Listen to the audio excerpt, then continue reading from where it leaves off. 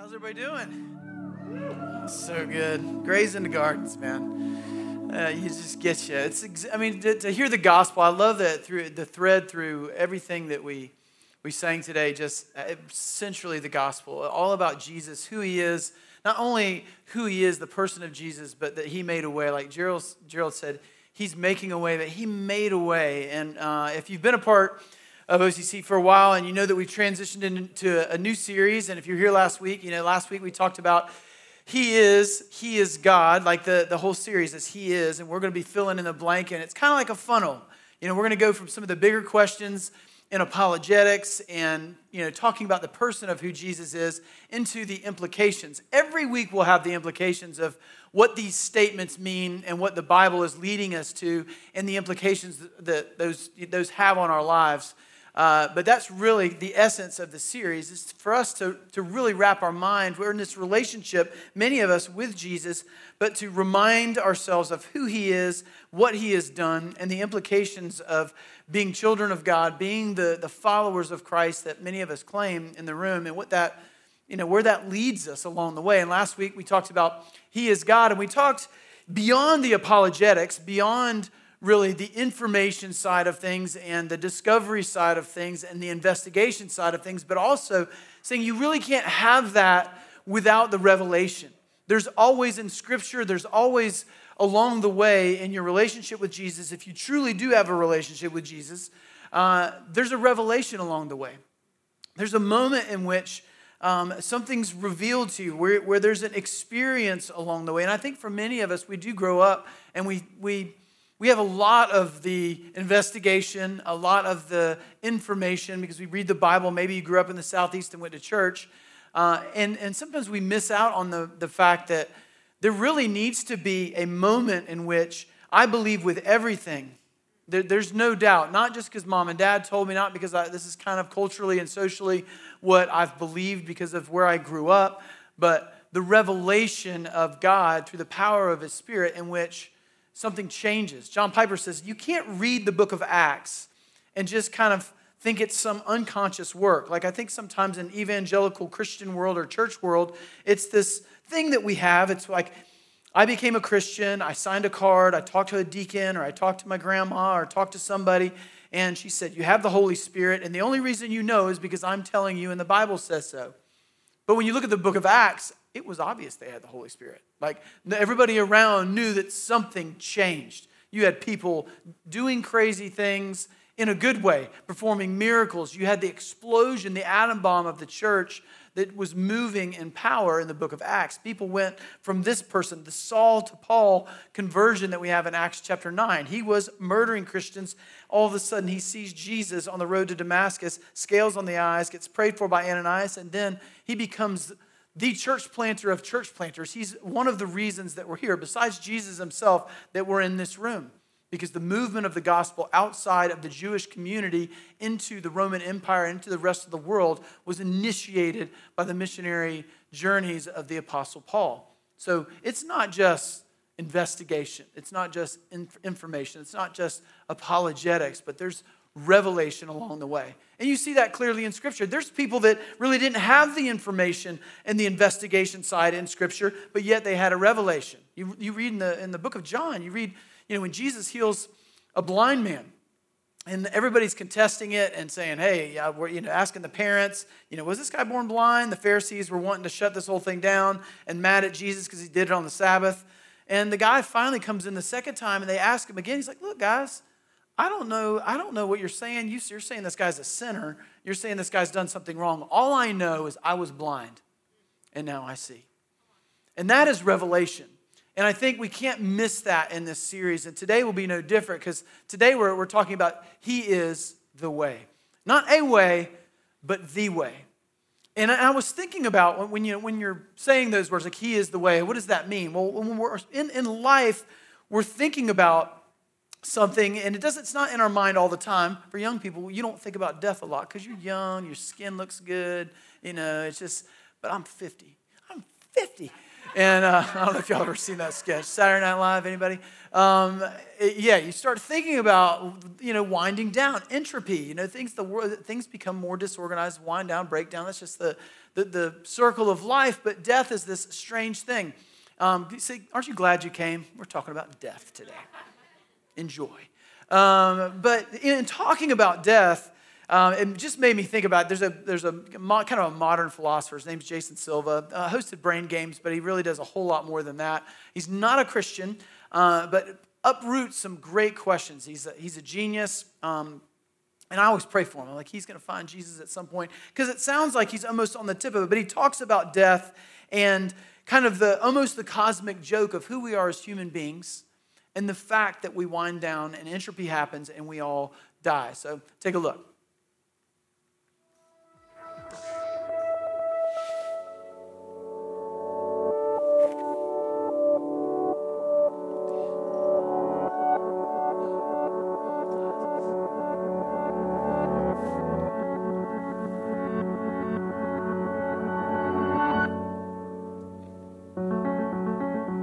So there's a great essay written by Sigmund Freud called On Transience, and in it, he cites a conversation that he had with the poet Rilke as they were walking along this beautiful garden. And at one point, Rilke looked like he was about to tear up, and Freud said, "What's wrong? It's a beautiful day, there's beautiful plants around us, this is magnificent." And then Rilke says, "Well, I can't get over the fact that one day all of this is going to die. All these trees, all these plants, all this life is going to decay.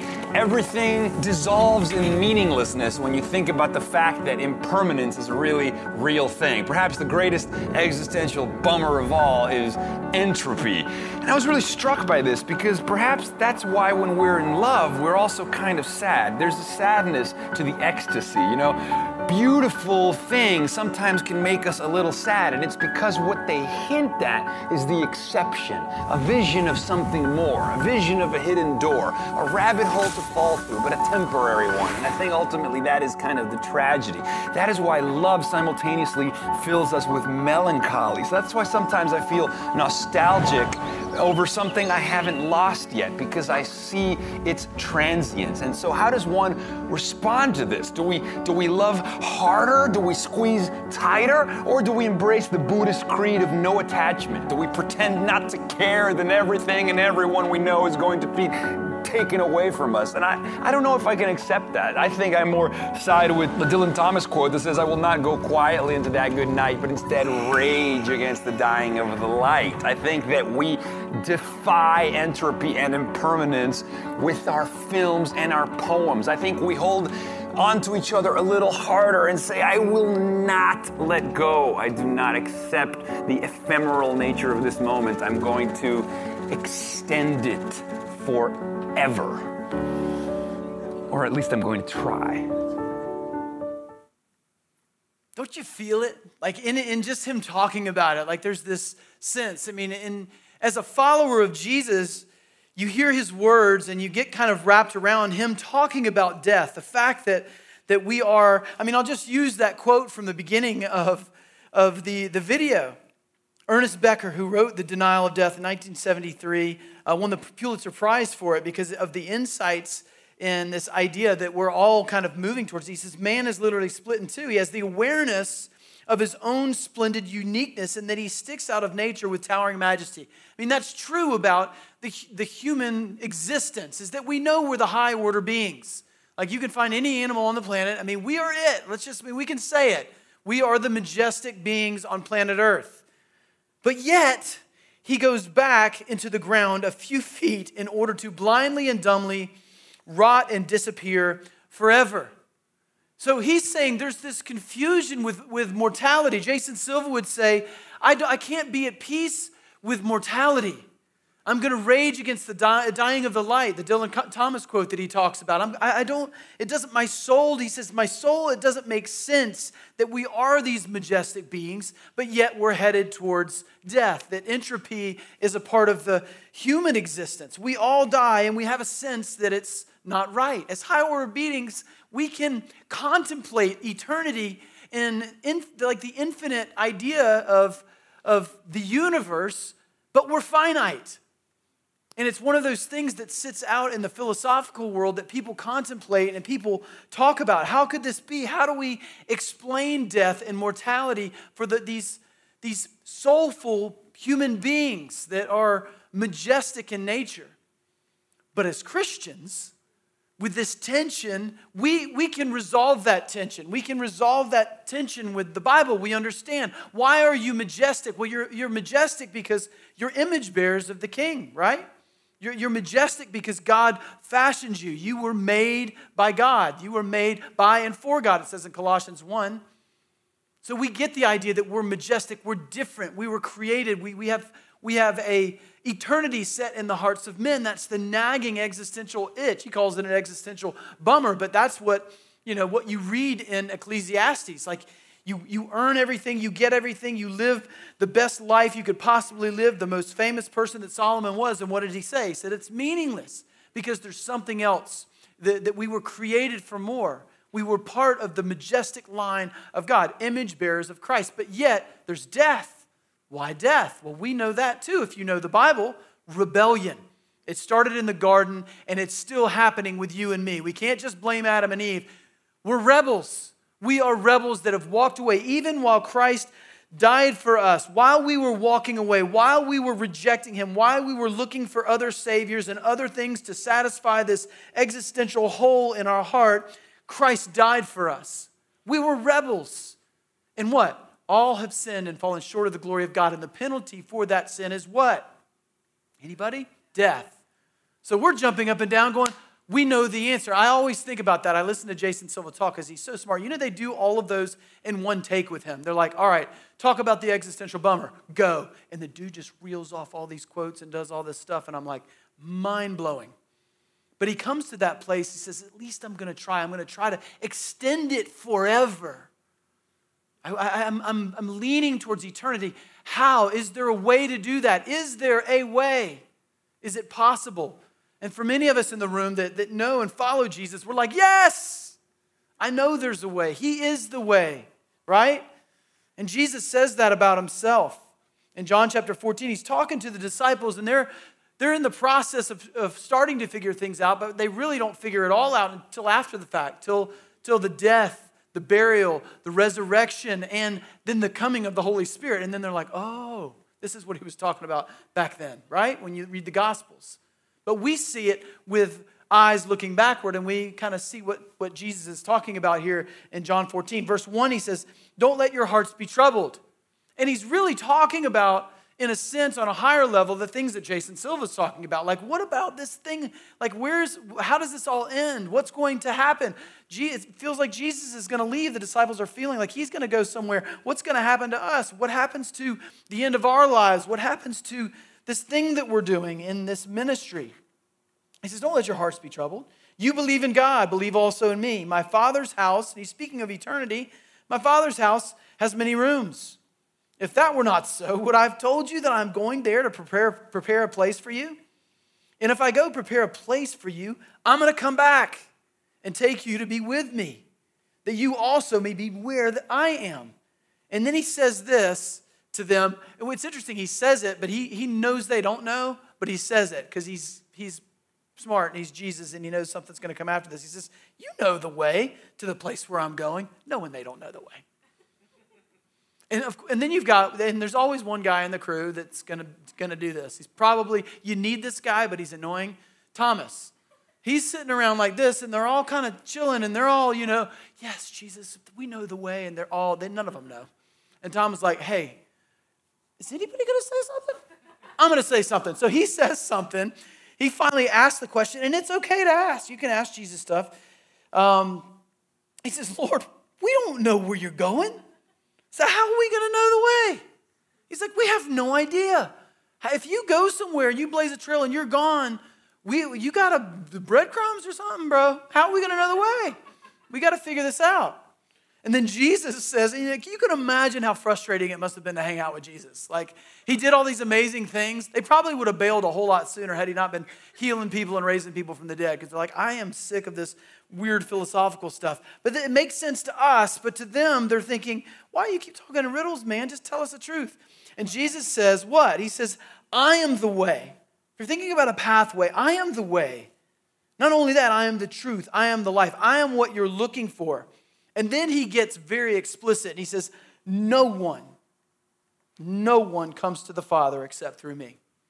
And using that language, except there, if you look at your Bible, you just underline that. Like he's saying no one and except. I mean, those are absolutes. So that creates what we call, and it doesn't fit well in our culture, exclusivity.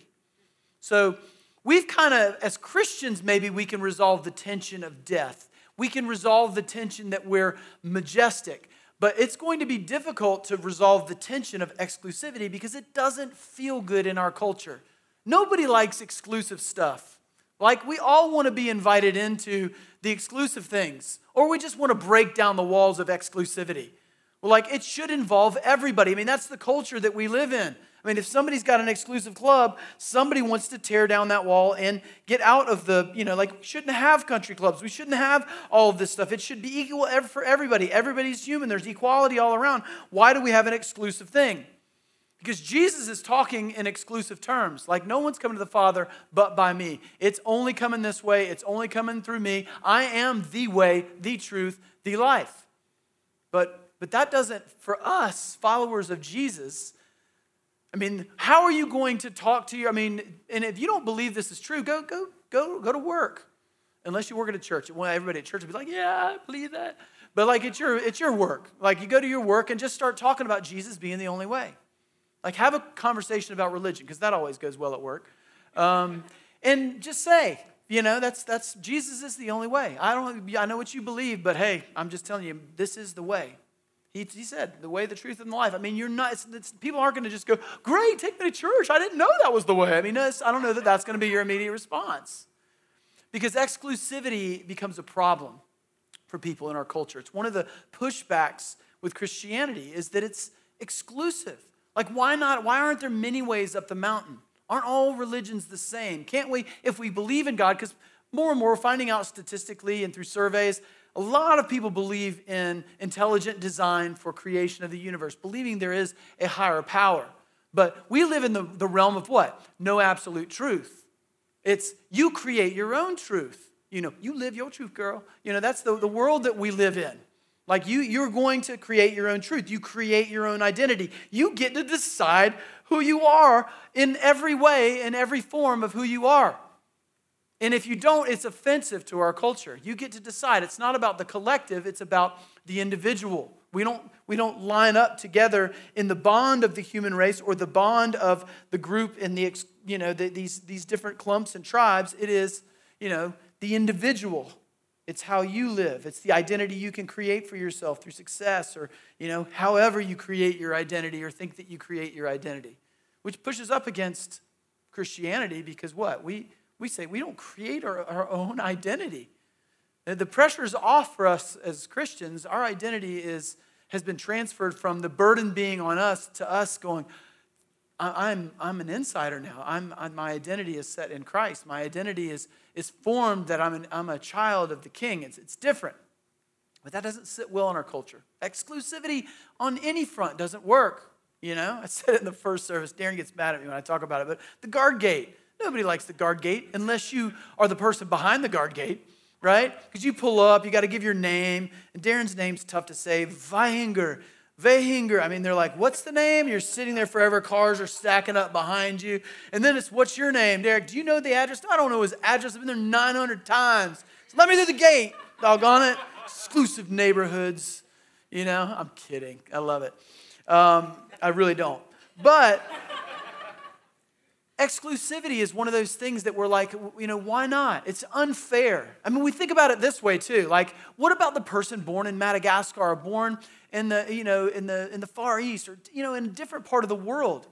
It's not fair. You culturally grew up in Christianity land. You culturally grew up in the Southeast. You grew up where it was there's a church on every corner. Your parents taught it to you. You went to the Christian school, or you had Bible sword drills every Sunday and had Sunday school, and all that was breathed into your existence. It's not fair. You got somebody over here that's doing this. How can you say that Jesus is the only way? They have a whole different way. I mean, think about just the 5 major religions. You've got Muslims, you've got Hindus, you've got the Buddhists, you've got Judaism, and then you've got Christianity. It's like, how can you say yours is better? That seems arrogant. It seems closed-minded in some way. How can you say exclusive religion is a good thing? Well, I mean, it is what Jesus said. In Matthew chapter 7, he says it even more directly, the exclusivity. He says, in verse 13, he says, enter through the narrow gate.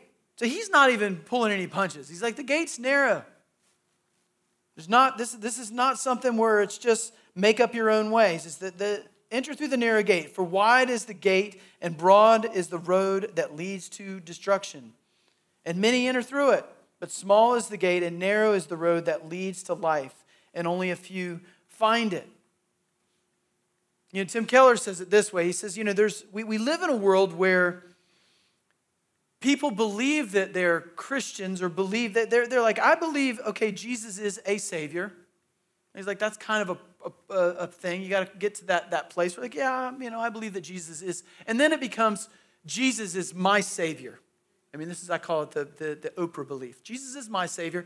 Whoever you got is fine too. Like general revelation of God. That's what that's called. Like I've had a general revelation of God. It's different. Muhammad or, however I think of my religion is okay. And it's like yours is okay.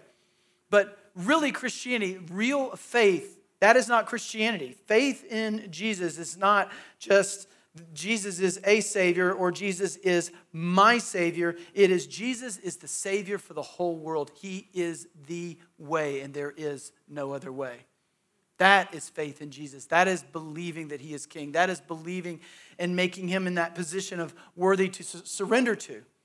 But again, it's exclusive. But here's the deal. Exclusivity is neither closed-minded, irrational, or arrogant. We live in a world, in every other facet of life, exclusivity is something that we are okay with, especially when we need help. We want exclusive solutions. Exclusivity is fine. It is not a closed-minded idea. In fact, it is the way that it would be ridiculous to think of life any other way. I'll give you a low-level example to begin with. I think it was last week, I was on my way to Home Depot, trying to fix something. And my wife calls me and says, hey, Mary Beth just called and said Chris's main water line broke to their house. Had to shut the water off and they have no water. He's going to Home Depot to try to figure it out. Because that's what men do. We don't call the plumber. Who we should. But even think about it in that regard. Like, who are you going to call at that point? You've broken the main plumbing line to your house. I mean, you're going to call the guy that makes good tacos at Taco Lou and go, hey, bro, you make a great banging shrimp. Can you come to my house and fix my plumbing? No, you want an exclusive, specific solution. You're going to call a plumber. Unless you're a real man, and then you're going to do what me and Chris do, we go to Home Depot. So my wife says, can you find Chris? I'm not sure he's, knows what he's going to be doing and knows what to find there at Home Depot. And I was like, all right. So I walked around. I figured I'll go towards the plumbing aisle. Went towards the plumbing aisle, and he's standing there with PVC pipe like this, looking at the pipes like, I think this is it. And then the guy comes up to both of us, the guy. It's hard to find people in Home Depot. I don't know if you know this. I don't know if they're trained to just grab a broom, not look at you in the eye, and walk quickly away from you. But I think they are. Danny Strickland said that was his way when he worked at Home Depot. He says, you just learn if you don't want to do anything all day, you just grab a broom and just walk real fast. I'm like, that explains a lot about Home Depot. So we're standing there in the aisle, and a guy, a nice guy, real, Home Depot guy. If you work at Home Depot and love Home Depot, I'm just, don't sue me. We're not a big deal, so it won't matter. So we're sitting there, and he comes up, and he's looking at us holding the PVC pipe, and I'm nodding my head like, yeah. He goes, is that for inside the house, for your house water? He's like, you don't need PVC, you need CPVC, and that's on a completely different aisle. You got to go down this one, turn here, and then go to this thing and get the CPVC. And Chris goes down there, we get those, and we go, oh yeah, this is the right one. The other ones wouldn't fit. That's good. You need specific solution. There's no I'll just go in and pick whatever aisle, whichever one matters. There's any way is fine for me. You know, hadn't been down the lumber aisle in a while. I got a plumbing problem, but I want to give the lumber people a little bit of love at Home Depot, so we'll just go buy a little lumber instead of the CPVC. No, you need exclusivity, specific solution to the problem that you have at hand. Same thing with the doctor or anything you get in. You don't have a problem with a doctor. Like, I'd say you got a severe medical problem. You don't just jump in the car and say, take me anywhere. Wherever you want to take me is fine. Your way, my way, it's fine. No, you are going to be very specific. I want to go this place to this place. I don't want to see the foot doctor. I got a problem with the eye. We're going to the eye doctor. Exclusivity. It is not irrational. But exclusivity is also not arrogant. I mean, look at the Bible. Look at how there was no arrogance as the gospel was exploding in the book of Acts. If you've got Acts, got your Bible, in Acts chapter 4, Peter is coming before the Pharisees and the religious leaders and the political government of the day. There's obviously been an uprising in the beginning of the book of Acts. All these people are like, this guy, he was dead and now he's alive, and then he ascended, and then this movement's going from 120 people to 3,000 to 5,000 to 25,000 by the time you hit Acts chapter 4. So they're like, this is disrupting things. And the Roman Empire's trying to shut it down. The religious leaders are like, hey, this isn't what we do. We follow the law. This guy's saying that something's different. They're talking, everybody's following Jesus and not us. This is a problem. So John and Peter have been arrested multiple times. And this time they come before John and Peter, and they come before the Pharisees. And their response to being shut down is, hey, look, we get what you're trying to do, but we cannot help but continue to talk about what we've seen. We just can't help it. He even leans a little bit with more strong language. He says, hey, let's look at the facts. You guys killed him. But guess what? He raised himself from the dead. Death couldn't hold him down. So we're thinking, look, this isn't an irrational idea. This isn't us being arrogant, but he's alive from the dead. We think we're going with that guy. You know, we think we're going, as far as Savior of the world, we're our best. I mean, even if you were going to best guess, and we're not guessing, we believe it with everything that we are, I think I'd go with the guy that's raised himself from the dead. I mean, that's where we would go. It's not arrogant. It's not closed-minded, this exclusivity. As Peter says, it all hinges on the resurrection. The Apostle Paul would say the same thing. Like, without the resurrection, it wouldn't even be a discussion. You know, he says in Corinthians, if Christ has not been raised from the dead, then your faith is futile and you're still in your sins. 1 Corinthians 15. He says in another place, he says, hey, if there's no resurrection, then this is foolishness. Then what are we doing? If Christ wasn't raised from the dead, then this, and he's not saying that like, I hope we're right. He's saying like, we've given up everything because we know it's true. We've given up everything because we believe in it with everything that we have.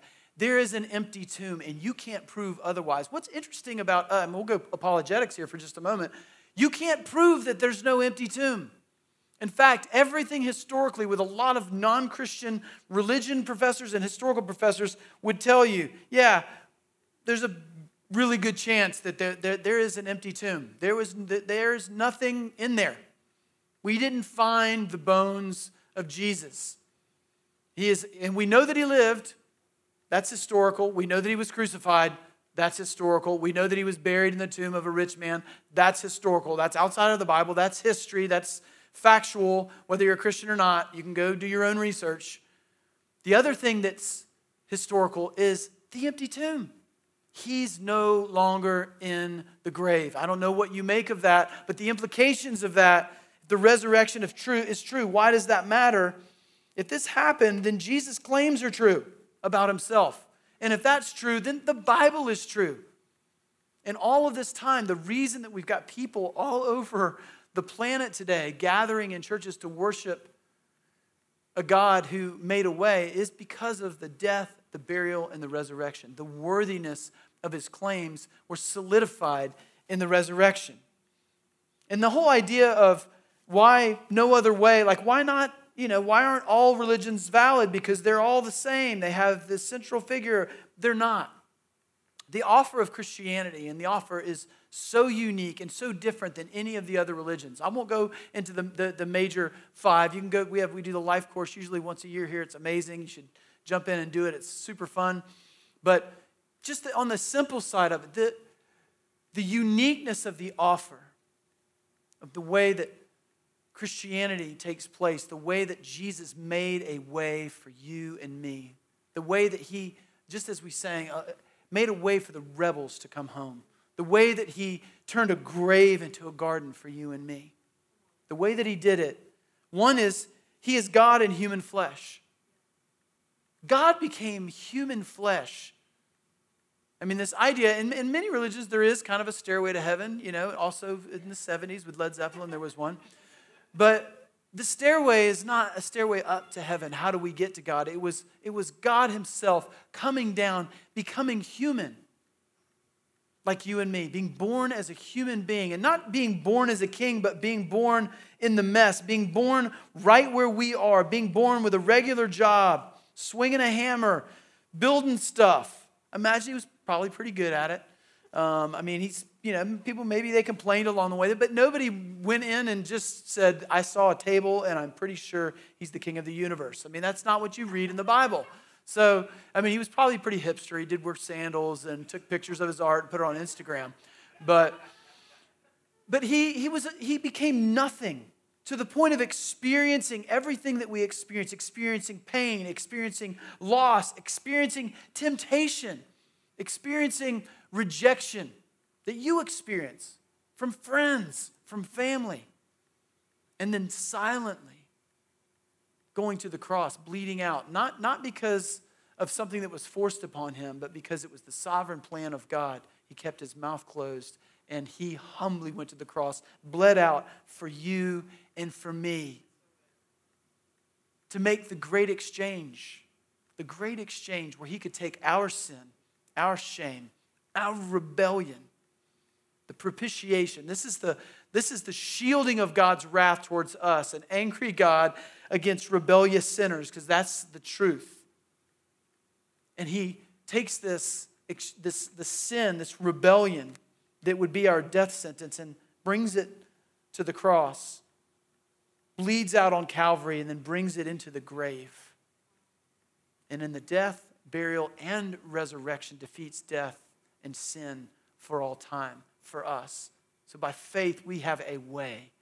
We have a way for God to now see us, because now we can have his righteousness. We can have his sonship. We can have his viewpoint, his vantage point, God's approval, looking at us, not anger, but this is my son in whom I'm well pleased. This is my daughter whom I love. The great exchange. That is grace. So the unique offer, God came down, did everything that needed to be done. We get grace. We're the only religion that the centerpiece is grace, not what you do to get up the ladder, but what God has already done in order to make a way for you. Meaning, if you believe by faith in who he is and what he has done for you, if you realize that you are the rebel and that he's made a way for you to come home, sins past, present, future, annihilated by the cross of Jesus Christ. Isn't that crazy? He's made a way. For by grace you have been saved through faith, not of works, nothing that you could do. That is so unique, how he made a way. No other religion like that. Nothing that you can read about. It frees you from the pressure of having to be good enough to be with a holy God. That's scandalous for some religious people. Oh, it frees you from having to be good? People start freaking out. Oh, but you have to be good if you're a Christian, because that's who we are. We're good. The rest of the world has to see us. You can't go out and hamper your Christian testimony. I don't know what hampering is. It's just something I heard growing up. Like, you've got to be good because you can't hamper your Christian testimony. Or at least you need to hide it. If you do something naughty, hide it from the rest of the world, because you don't want to give Jesus a bad name with your sin. Don't get me started. It's not even part of my sermon, but I can get going. And it's not that Jesus doesn't change us, that the power of the Holy Spirit in us, that we are image bearers, that things change, that sanctification doesn't make us different people. It's that you can't pay for your sin. You can't buy your way into heaven by going on a mission trip and doing good stuff. But that is the bulk of other religious activity. That's what the world believes religion is. It's, I've got to figure out a way to get across the line, to be just good enough to where I can open the pearly gates. I can see Peter at the pearly gates. Did I make it? No, it's not what can I do, it's what's been done at the cross. That is grace, and it is amazing. Unmerited favor. You didn't deserve it. No way you could have earned it. But he did. He did it in our place. Another unique thing. This is the third one. He is God's the first one in human flesh. Grace, God doing what we couldn't do. The Spirit of God living in us, the deposit of the Holy Spirit, Ephesians 1. We get God in us. How crazy is that? We don't even think about that. We don't think about the Holy Spirit living and moving in us as a follower of Jesus. There's a deposit of the Holy Spirit. So you're not left alone to wait, like I pulled my ticket, I get to go to heaven, but it's going to be a grind down here. Yeah, you might walk through the fire down here, but you are going to have God with you and God in you to walk through the fire. Changing your perspective, transcendent of your circumstances, we can have joy because of the power of the Holy Spirit. The fourth one, personal relationship with God and invited into God's family. Is this the craziest thing? Like other religions, they're religions. It's like you don't get to know the guy. You just be a part of the thing, and that's great. This is personal relationship. I have a relationship with the creator of the universe. And do we think about that enough? Like I have a relationship. Like I think it's cool to know famous people. Like if you know somebody, I don't know really any famous people. Any of you famous that I know? I mean, not yet. You aren't, You might be. Probably not. I don't see any famous people in here. I'm kidding. You might just be great. But it's just like knowing something. When you know somebody, it's like we get to know the creator of the universe, the one that did it all. The most important person in all of humanity, Jesus. Personal relationship. And one of the things that sits inside of our chest, whether you know Jesus or not, is our need to belong, our need to be an insider and not an outsider, our need to be in a group and be in a collective. And we've all got ones that we want to be a part of and things that we want to be a part of, but this is the kingdom of God. This is citizenship in heaven. Scripture says we're no longer foreigners or strangers, but we're citizens. We're no longer orphans. Now we're sons and daughters. We're no longer outsiders. Chosen, belonged. Look, students, it's the one thing you want. Walking through the threshold at school is to be picked, to belong, to have a group, to have a crew. Squad, is that still cool? I got my squad. Is that cool? You want to have that. And here comes the gospel saying, you got a squad. And it's the most important one you'll ever belong to. And Jesus made a way that there would not be divisions, but there would be this collective, despite who you are, despite race, despite religion, despite background, despite however you grew up. Jesus, through the cross of Jesus Christ, faith in Jesus unites us all. It's an amazing thing. And I already mentioned the fifth one, resurrection, the one-time event that changed everything. Looking at the grave and going, this is not my final resting place. That's where we started in the beginning today, right? Talking about death. Grave to a garden. Everything changes. We look at death with different eyesight.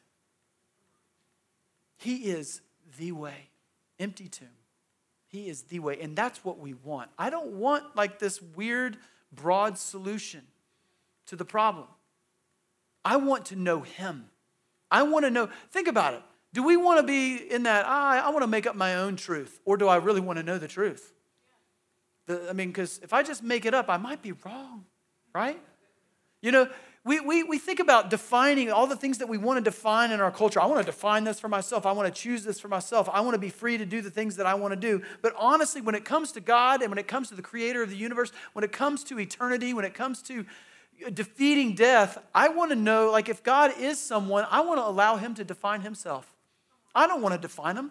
I don't want to kind of write it down and figure out, okay, this is kind of who I want God to be. This is the way I think God would act. Let's figure that out. I don't really like what the Bible says. I think he should be this way. I think he should be this way. I'll believe a little bit about the Bible, but this is the way that, no, if God is sovereign on high, controls everything, he is the one that makes a way, then you know what? I want to submit to you. I want you to define yourself. I don't want you to define who God is. I don't want some guy on the internet that YouTubed some good ideas to define who God is. I want God to define himself and reveal himself and tell me, just like the disciples were saying, you got to tell us. They're like, Jesus, you are the guy. We believe that you are the Son of God. We believe that you are God. And you're talking about the way. What's the way? We want to know. They're like, hey, we don't want this person to tell me, this person to tell me, this person to tell me. We want Jesus himself to tell them. You tell me the way. I want to know the way. And Jesus reveals, Scripture reveals, we know this unique offer in the way. You know, there's a lot of smart people that think they know. And this isn't me being arrogant, but over the year, over millennia, there's people that are way smarter than anybody in this room that have been so wrong that now we look back and we're like, man, you're stupid because you didn't know. I mean, there's so many of them, like along the way. Like they made statements with such certainty. And now we look back in science. I like technology, so I picked some of these in technology. This is just in the last 100 years. I'll give you a few of them. Listen to this. Old Ken Olson. I like him, but he was wrong. He says there's no reason anyone would want a computer in their home. Nice work, Ken Olson. I mean, he was the digital equipment. DEC was a big deal in the day. Anybody was our computer guys in here? 1977. He's arguing against the personal computer. You know, Steve Jobs is an idiot. I mean, that's some of the things that you heard. Like, I mean, can you imagine the people? There was so many people. They're like Steve Jobs. Imagine the guy that fired Steve Jobs. I mean, he got fired a couple times. Like, I fired Steve Jobs, and he went over here and created Apple. Mistake. You know what I'm saying? It's just like we all got computers in our pocket. Here's another one. I love this one. He says, there's practically no chance communications space satellites will be used to provide better telephone, telegraph, love that telegraph's in there, and television or radio service inside the United States. There's no chance we're going to use satellites for telephones. I mean, that just doesn't seem like a good idea. Really? I mean, I can see a literally satellite blue dot just blipping on my phone right now, showing me where I am within 3 meters. You know how that happens? Communication satellite. 1961, that was the FCC commissioner in 1961. Oh, this is a really good one. A rocket will never be able to leave the Earth's atmosphere. Nice job, New York Times, in 1936. That was true. Not. The Americans, this is the British folks. I love this. I have lots of people that I know from Great Britain that are friends of mine. I would definitely, if they were in the room, make fun of them. They say, this is them kind of making fun of Americans. The Americans have need of the telephone. You can almost hear this in a British. The Americans have need of a telephone, but we do not have. We have plenty of messenger boys. Sir William Preece, nice job. He's an engineer, but not anymore. 1878. Who needs a telephone? Television won't last because people will soon get tired of staring at a plywood box every night. Boy, was this ding-dong wrong. Daryl Zanuck, movie producer of 20th Century Fox in 1946. And then you've got, this is the Paris exhibit. This is a tough one. This poor guy needed to go hide after this. When the Paris exhibition of 1878 closes, electric light will close with it, and no more will be heard of it. And the dude was an Oxford professor, Erasmus. Yeah, that's your problem right there. Your name was Erasmus. Erasmus Wilson. Could you imagine if he was around when the light really, it's like now, it's like, dude, seriously? Light? We need it. And this one is not, I want to kind of move away from the ones that have been proven wrong. These are all really smart people, Oxford professors, people that ran companies, CEOs, producers of 20th Century Fox. But Stephen Hawking, probably considered one of the smartest people to ever live, passed away in recent history. But he had a lot to say about the universe, about our existence, about what's out there, what's possible out there. And this is what he says about Earth and us. He says, we are just an advanced breed of monkeys on a minor planet of a very average star. I take issue with that right away, just the idea of being an advanced breed of a monkey on a minor planet. When I think about the planet Earth and how amazing it is and that we really haven't found anything like it. But he does go on to say, but we understand the universe, and that makes us something very special. Thanks.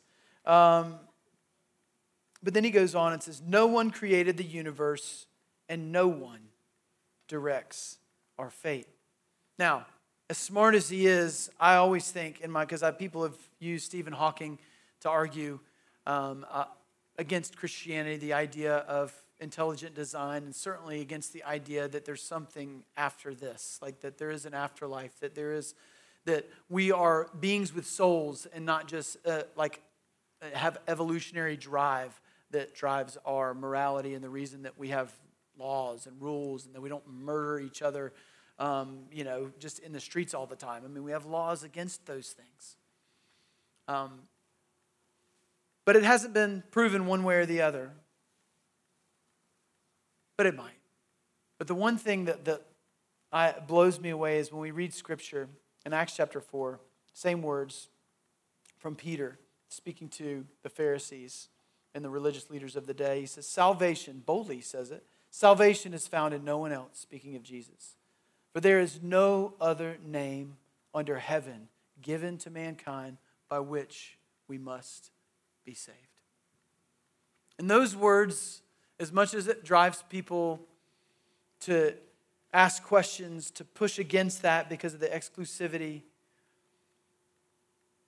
we're here today because we believe by faith. They haven't been disproven. Now, you could argue today that they haven't been proven, and we do lean in to Christianity because our faith is faith. Our religion is based on faith, not works. Our religion is living by not our eyes and what we see and what's tangible, but by faith, like it says in 2 Corinthians. But if this is true, then there's no halfway.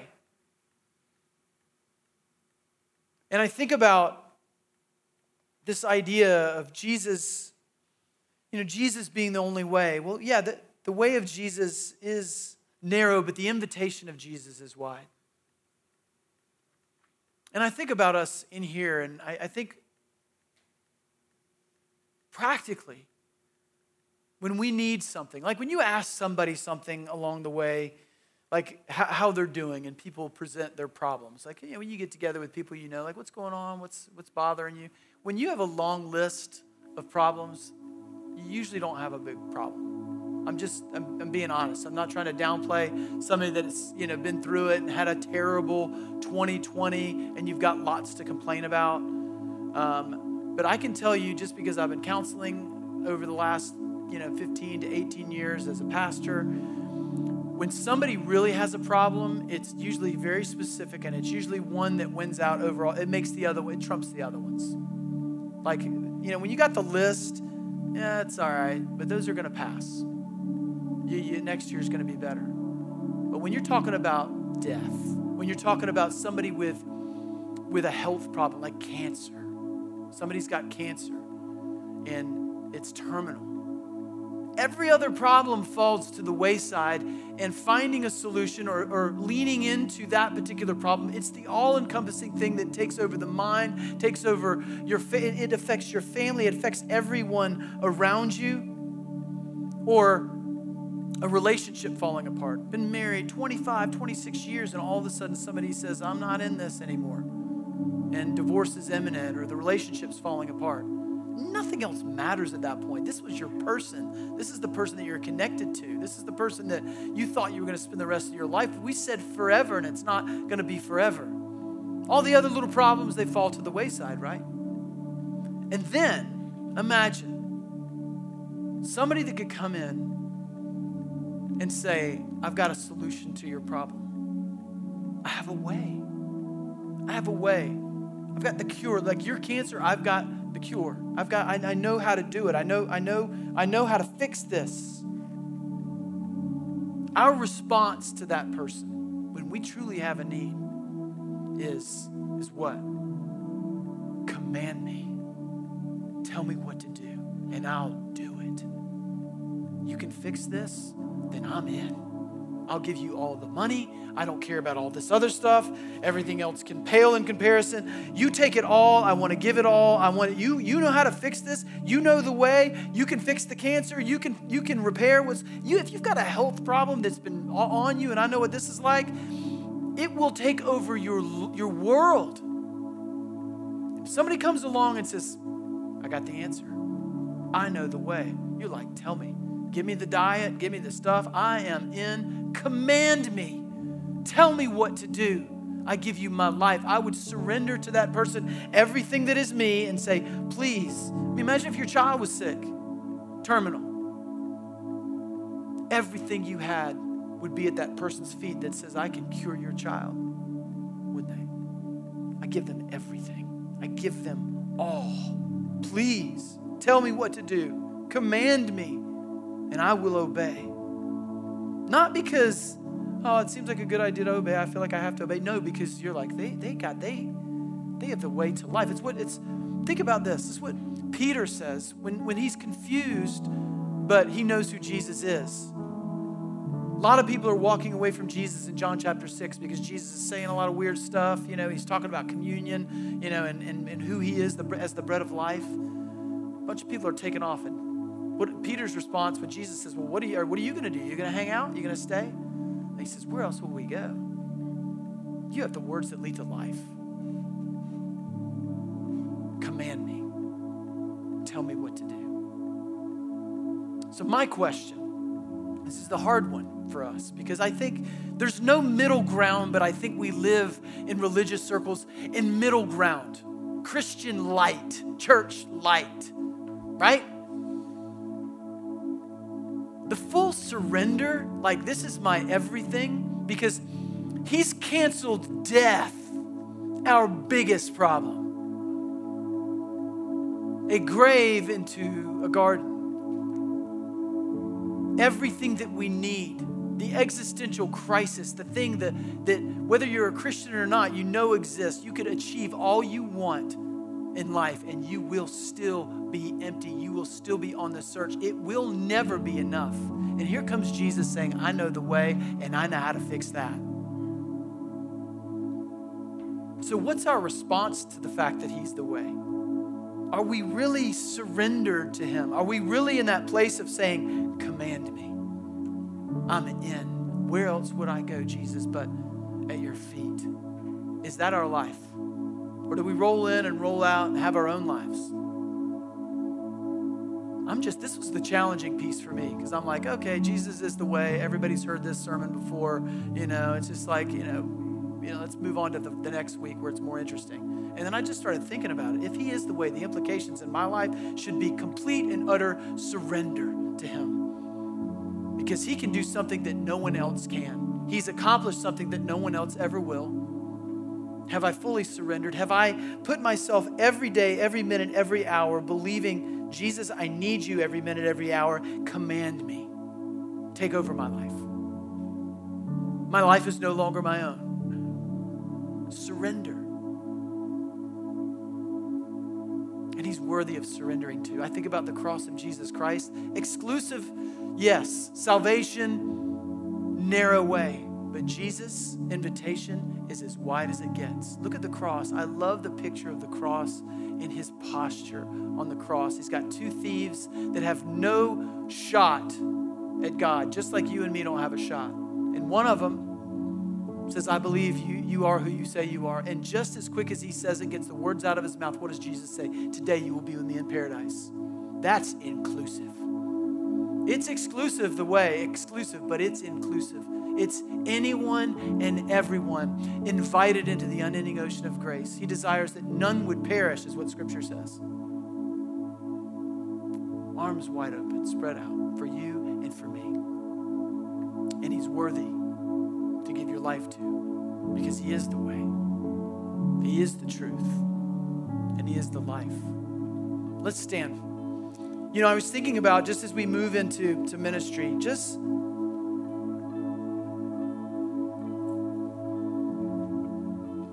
like I said last week, I think as we do prayer ministry, it's not just this time where it's like, okay, we're just going to get prayer. A few people are going to come forward. We're going to pray for some people. But this is the moment in which we can make steps towards God. Make steps of surrender towards him.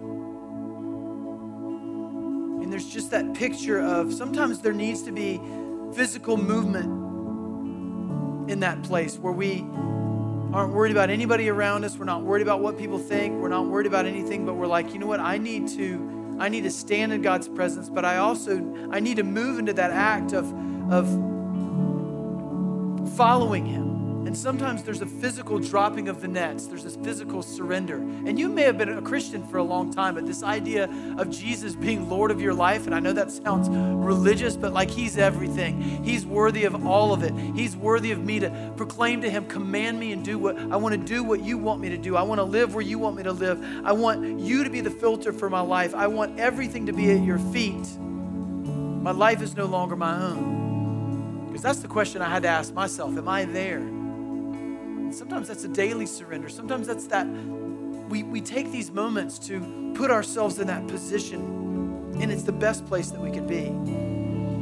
So in a moment, we're going to ask that people want to receive prayer. But part of this is like I said, it goes beyond investigation and getting information about God. But I want to experience God. I want to be able to get into that place and surrender and lay my life before Jesus. And maybe this posture in prayer ministry, and what you'll do is you'll just walk forward, hold your hands out like you're receiving a gift, close your eyes. And that's just some of you may be coming forward for healing, but some of you, it just might be, hey, I need to surrender my life. My family needs to surrender their life to Jesus in a way that's different than me being a Christian. I've been a Christian for a long time, but I'm talking about everything. Surrender, a restructuring of everything. Some of you right now, you're thinking about, you're like, no way, I'm coming forward for that, because people are going to be thinking, is he a Christian? Why hasn't he surrendered his life yet? This is something everybody in the room could do. Like I feel like I want to jump down and just turn around and surrender my life to Jesus because it's a daily surrender. And I'll just say this, you may be the person that leads somebody else to come forward and surrender their life. You're feeling it and you're like, I don't know that I should, but I'm just telling you may be that first person to step forward and walk forward, and somebody's watching you from behind going, I know them, they're really smart, and I've seen them out in life. I never would have thought they would have walked forward and opened their hands, closed their eyes, and surrendered, but if they can do it, I can do it. And somebody's going to follow you, and you will lead somebody. In your surrender, you'll already be leading people. It's the way that the gospel worked.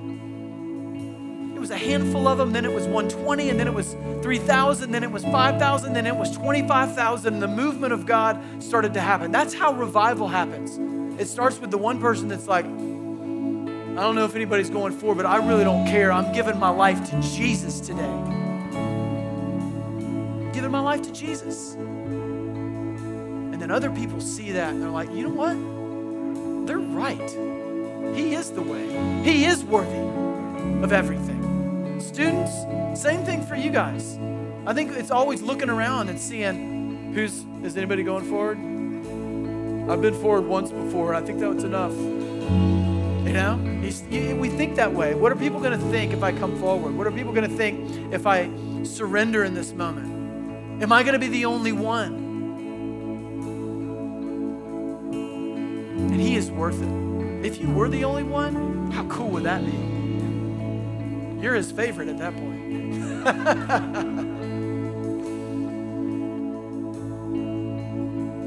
So that opportunity is here as we worship. Just let God work on your heart. You'll know if you need to respond. So let's pray. God, we love you. We love who you are. We love that you don't leave us where we are. You loved us so much that you met us exactly where we were in our brokenness and our sin, but you love us too much to leave us in that place. So God, I just pray right now that this becomes more than just church service where we hear some good stuff, we sing some songs, but there's transformation right now in the name of Jesus.